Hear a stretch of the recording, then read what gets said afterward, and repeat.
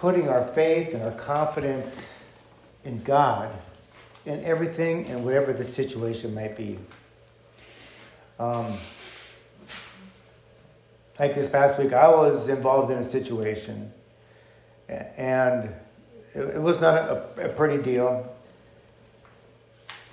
I had two options to face. I could either try to figure out what I was going to do, and you know what I said? I said, God, it's in your hands. You take care of it. And you know, when I did that, I felt a sense of peace come over me, like it's going to be taken care of. No matter what the other person was saying, no matter what they were trying to do, it didn't bother me. I didn't have that. A lot of times when something like that happens, we have this cloud that's over our heads, and it strains upon us.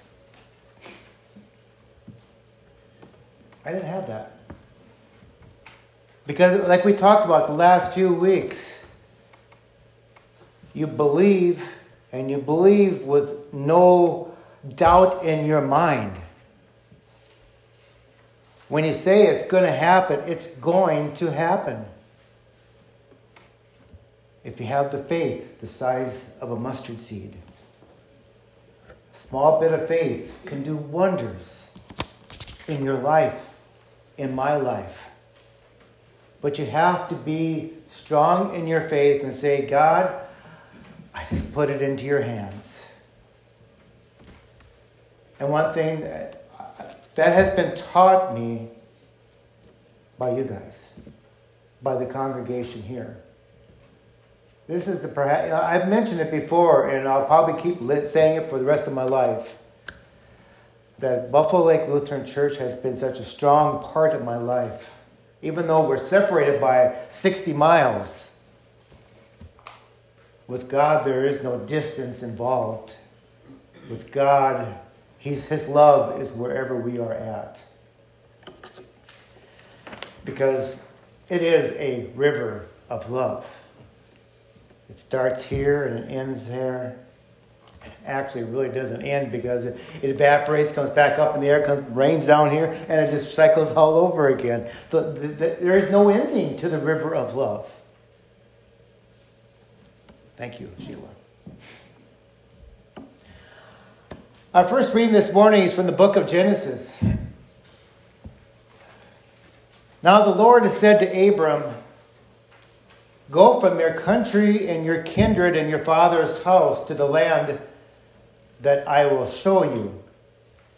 And I will make of you a great nation. I will bless you and make your name great so that you will be a blessing.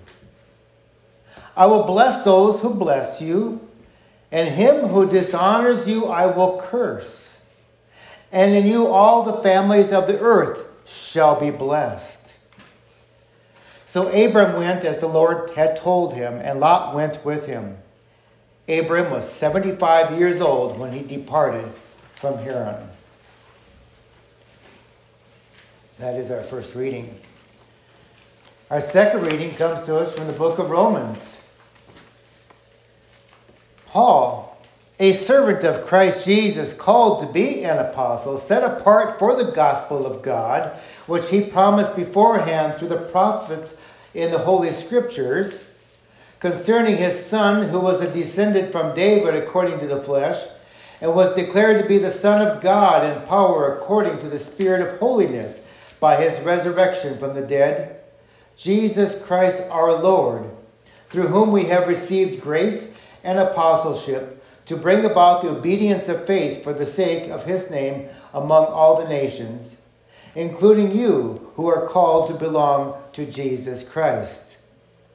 To those in Rome who are loved by God and called to be saints, grace to you and peace from God our Father and the Lord Jesus Christ. First, I want to thank my God through Jesus Christ for all of you, because your faith is proclaimed in all the world. For God is my witness, whom I serve with my spirit in the gospel of his Son. Without ceasing, I mention you always in my prayers, asking that somehow by God's will I may now at last succeed in coming to you. For I long to see you, that I may impart to you some spiritual gift, to strengthen you. That is, that we may be mutually encouraged by each other's faith, both yours and mine. I do not want you to be unaware, brothers, that I have often intended to come to you, but thus far have been prevented, in order that I may reap some harvest among you, as well as among the rest of the Gentiles. I am under obligation both to Greeks and to the barbarians, both to the wise and the foolish. So I am eager to preach the gospel to you also who are in Rome. For I am not ashamed of the gospel. For it is the power of God for salvation to everyone who believes, to the Jews first and also to the Greeks. For in it the righteousness of God is revealed from faith for faith. As it is written, the righteous shall live by faith. That is our second reading. Our gospel reading is the parable of the rich fool, the one who thinks only of himself. And where does it get him? Let's read in Luke chapter 12. Someone in the crowd said to him, "Teacher, tell my brother to divide the inheritance with me." But Jesus said to him, "Man, who made me a judge or arbitrator over you?" And Jesus said to them, "Take care and be on your guard against all covetousness, for one's life does not consist in the abundance of his possessions." And he told them this parable, saying, "The land of a rich man produced plentiful. And he thought to himself, 'What shall I do? For I have nowhere to store my crops.' And he said, 'I will do this. I will tear down my barns and build larger ones. And there I will store all my grains and my goods. And I will say to my soul, Soul, you have ample goods laid up for many years. Relax, eat, drink, and be merry.' But God said to him, 'Fool, this night your soul is required of you, and the things you have prepared, whose will they be? So is the one who lays up treasure for himself and is not rich towards God.'" Grace and peace to you from God our Father and from our Lord and Savior Jesus Christ. Amen.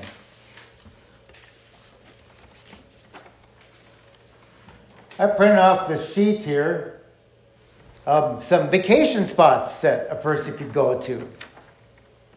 Saved up some money, so I think I'm going to go on vacation someplace and be gone from you all for a while. Not really.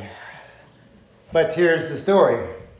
You know, they got some places you can go and see the Pacific Northwest, or historic trails of the Blue Ridge Mountains, or up in Alaska, you can go up and see the Yukon, or an Alaskan tour. There's all kinds of neat places that a person could go on vacation. So everything is all planned, and we're planning on going.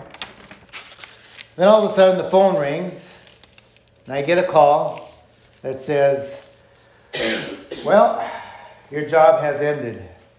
We no longer need you." Now, where does that put us in our vacation? Everything suddenly is up in arms. I didn't lose my job, by the way. It was just kind of a story that we're making up here. But that happens. You make all these plans that you're going to go on vacation, you're going to do this, and you got everything all planned out. You got your big harvest, so you build bigger barns out there. And it's all about me, myself, and I, because I'm going to go on this vacation. I've got these grain bins out here. I'm going to store up, and I tell you what, for a long time, I'm going to eat, drink, and be merry.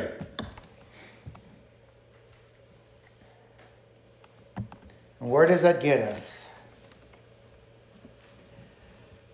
There's this neat little story about this man He brushed his teeth twice a day with a nationally advertised toothpaste. The doctors examined him twice a year. He wore his rubbers when it rained. He slept with the windows open to get fresh air. He stuck to a diet with plenty of fresh vegetables and fruit. He gave up his tonsils and traded in several worn-out glands. He golfed, but never more than 18 holes at a time because you don't want to overdo it. He got at least 8 hours of sleep every night. He never smoked. He never drank. He never lost his temper. He did his daily exercises. And he was all set to live to 100 years old. His funeral will be held Wednesday. He's survived by 18 specialists, 4 health institutes, 6 gyms, and numerous manufacturers of health foods and antiseptics. He made just one mistake. He forgot about God. It was all about me, myself, and I. Everything I can do to make myself better without any relation about God and about my future. This body and everything that we have here is here for a short period of time. James talks about that we're just here for a mist. So if you're out watering your flowers, and some of you, maybe in your plants, you mist your flowers. And you see the mist and then it disappears. That's our life. We're here for a short period of time, but then all of a sudden it disappears. And then what? And then what? This man in our gospel reading for today really didn't get it, did he? It was all about him. Nothing about his neighbor, nothing about his friends, nothing about those around him. This is probably one of the rare parables that Jesus talks about where it is actually about one person. And he's trying to make a point. Where does it get us? What's more important in our life? Having all these riches and all these fancy things and going on all these luxury vacations? It's okay to do those as long as God is part of your situation. There are many rich people out there. There are many rich people that love God. But there's also a lot of people out there who are rich, and it's only about themselves. They don't know that it's really about God. I don't know why it struck me this morning, but as I was coming down the road this morning, and as I come down this road out there, I don't know what road it is, but it was where that lake is at, where a bunch of boats are at. I was happy this morning when I drove by that area. There were no boats there. I'm thinking, wow, that's kind of nice. Because every time I drive by, there's always lots of boats, and I'm thinking, you could boat and go to your boating after church. There were none there this morning. I did see some going to other different places, though. The thing about it, though, is we all do make mistakes. Every one of us here has made one type of a mistake or another. And that's the nice beauty thing about God, is that God does forgive. But you got to ask him for it. Here's a few mistakes that I came across that cost some people lots of money. This New York newspaper once published an advertisement of a magazine that was just being published. By error by both the printer and the proofreader, the cost of a year's subscription was 10 cents. Well, 30,000 readers of the newspaper send in their dimes for a year's subscription. That newspaper had to stand by their mistake, and that one cost them only about $27,000. It's a mistake that happens, and we have to sometimes admit that we make mistakes and live by them as well, instead of trying to pass the buck on to somebody else. Sometimes they have recalls out there, and I've read somewhere where they had to send out all these certified letters about a recall. It cost them like $4 million to send out all these letters about the recall, about something that is a mistake. Even a presidential candidate one time wanted to proclaim how good the Bible is, and that his favorite verse in the Bible was John 16:3.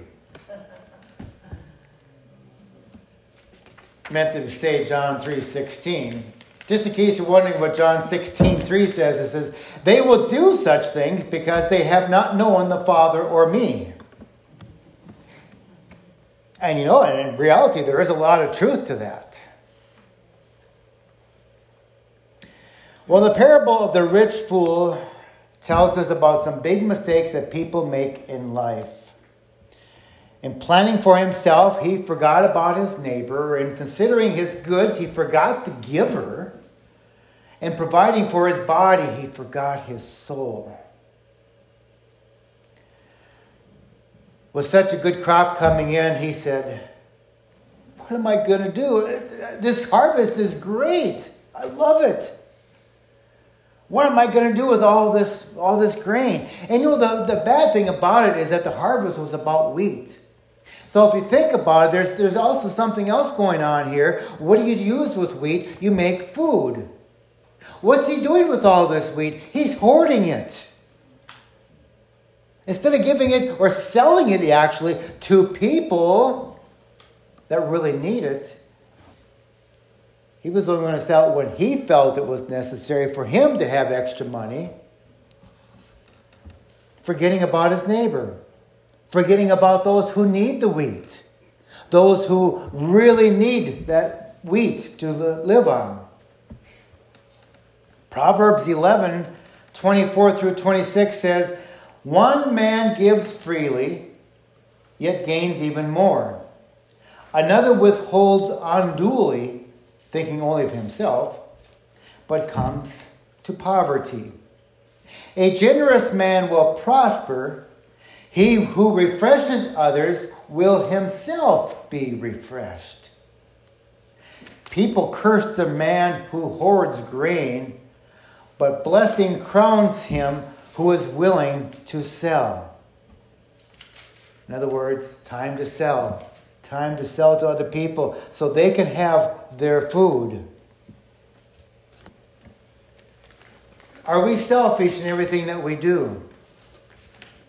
There's this cute little story about this guys who went out to supper and they ordered fish. They each ordered a big fish. So on the plate is a fish, 2 fish, one bigger, one a little bit smaller.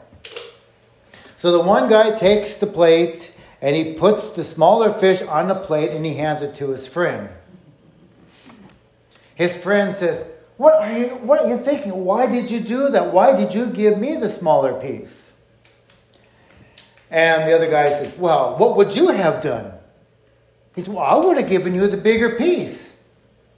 And the guy says, "Well, I have the bigger piece." And sometimes, you think about these funny stories, and we will try to do whatever we have to say to justify our own means. And I know there's people out there who will say and do anything they can to justify what it is, but they will not accept the blame.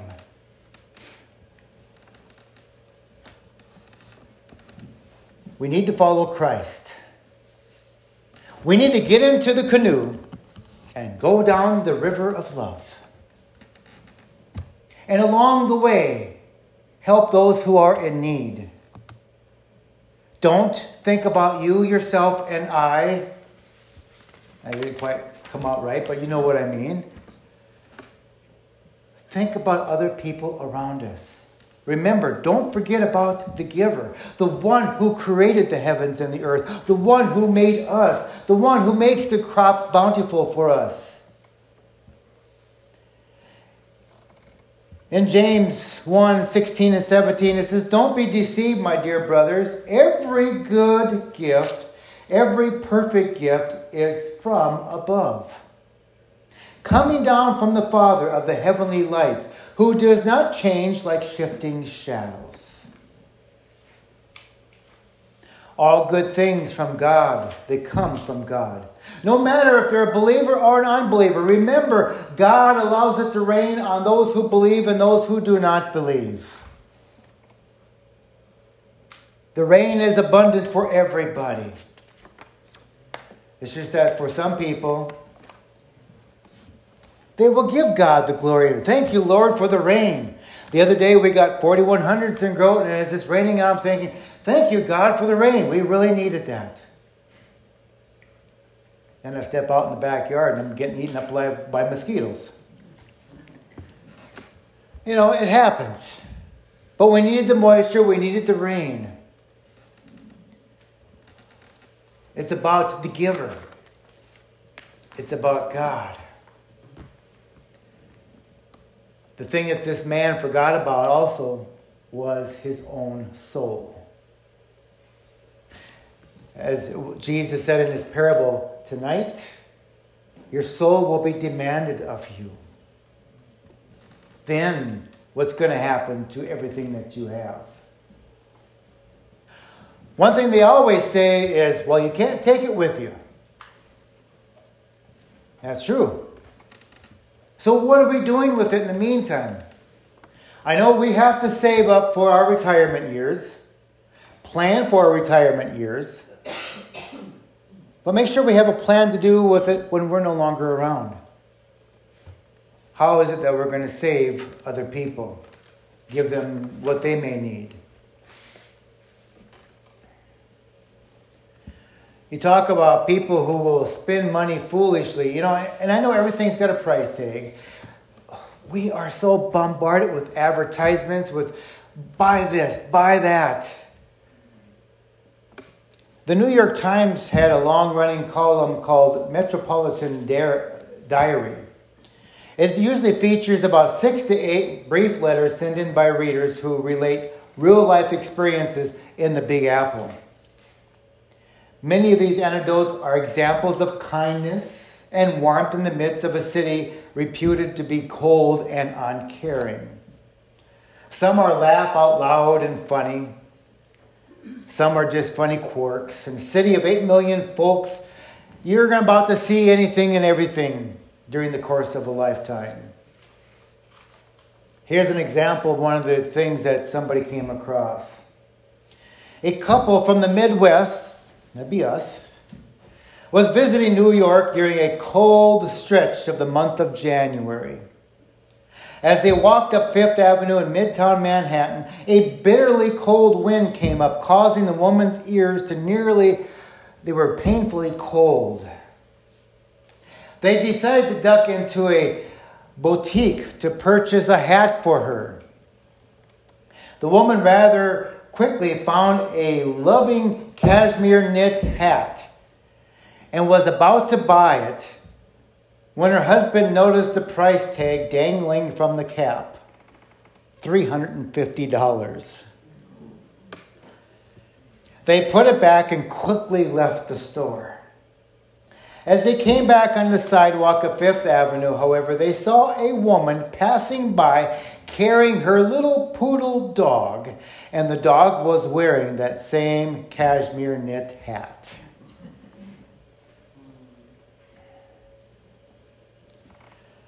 What could you have done with $350? Could have given it to somebody who's homeless. Could have helped somebody. Could have gave it to the church so that the church can take the money and do something with it to help other people in their missions around the world. This man, actually They talk about some scriptures that this man is considered a fool. And a fool is not a good thing to be called. When you're called a fool, it means exactly what it means. So as we go through life, Paul talks about in our second reading for today, he's not ashamed of the gospel, for it is the power of God for salvation to everyone who believes. We have to believe in God. Be careful about the people who are... There's so many avenues that we could talk about. Oh, somebody's got a beautiful boat out there. Oh, I wish I had a boat like that. Oh, did you see that house? Oh, I'd love to live in a house like that. Where's that coming back to now in the commandments? When we're thinking like that, it's about coveting. Now we're going back to the basic 10 commandments. Thou shalt not covet. What are we doing when we're thinking about that? Oh, I wish I had that. I wish I had that. No, you're saying, I want to covet that. I want to covet this. Now it comes back to me, myself, and I again, isn't it? I want to be living in luxury. And what does God say? He says, be content with what you have. There's no reason for us to want more. As I said, you can't take it with you when you die. So be content with what you have. It works out. God always provides a way if you believe in Him totally. I don't know how many times I could count where I've been strapped for cash. I just needed a little bit extra cash flow, and I go to the mailbox, and here's this unexpected check that comes in. So what do I say? Thank you, God, for that opportunity. Thank you for coming through for me again. I'm such a troublesome for you, Lord, but thank you. And for each one of us here today, I'm sure we have had struggles in our lives. And when something happens, I hope that you say immediately, thank you, God. Don't let it be an afterthought. Don't wait for a week later or something. When it happens, thank God now for it. God likes thank yous. He loves His children. He loves the children who come to Him each and every day. He loves each one of us. He loves the congregation. He loves the church. He loves people. He wants everybody to come into heaven. He doesn't want anybody to go down there.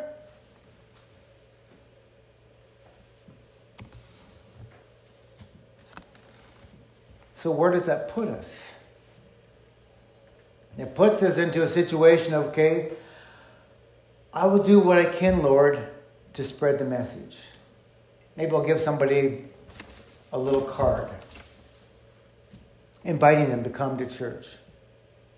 One thing we don't want to do is ram down religion down somebody's throat, because that turns people off. What we want to talk about is love. Hey, we have a gathering up here in the hill. We'd love for you to come and be with us. It's a great time. And we have awesome food afterwards. Invite them. Give them a card. And right on the back of that card, too. Make sure you put your name and phone number on there, too, in case they have any questions. It's always neat when you hand them a card. Don't just hand them the blank card. I got one up here somewhere. But make sure you write on the back of it. Or even on the front. Make it personalized to them. It means more. You're taking a special effort to talk about God. So, as we leave here today, we are gifted by God to spread the gospel, and we're not ashamed of the gospel. For it is the power of God for salvation to everyone who believes. Now, granted, everybody that we give the card to may not be a believer, may reject the message. That's okay. You cannot, it's up to God to convert them to come to church. God will make them move the way that they are going to live out their life. So, do what you can. It's no different than sending out a mailing. If you send out a mailing, you might send out 100 mailings and might get maybe 1 or 2 back. Hey, you gained 1 or 2. If you make no effort, what are you going to get back? Goose egg. 0. No effort, nothing returned. The more you hand out, all of a sudden you're going to, we got somebody coming again. We're reaching out to them. One more person coming into church. One more message. One more person believing in God. One more person coming to the Lord's table. One more person coming to salvation.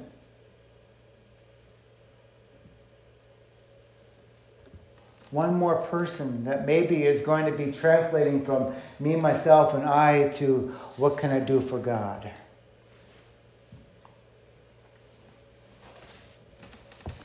Vacations? Yeah, they're great. My vacation is going to be in heaven. I hope yours will be too. Amen. May the grace of God, which surpasses all understanding, keep our hearts and minds in the true Jesus Christ our Lord. Amen.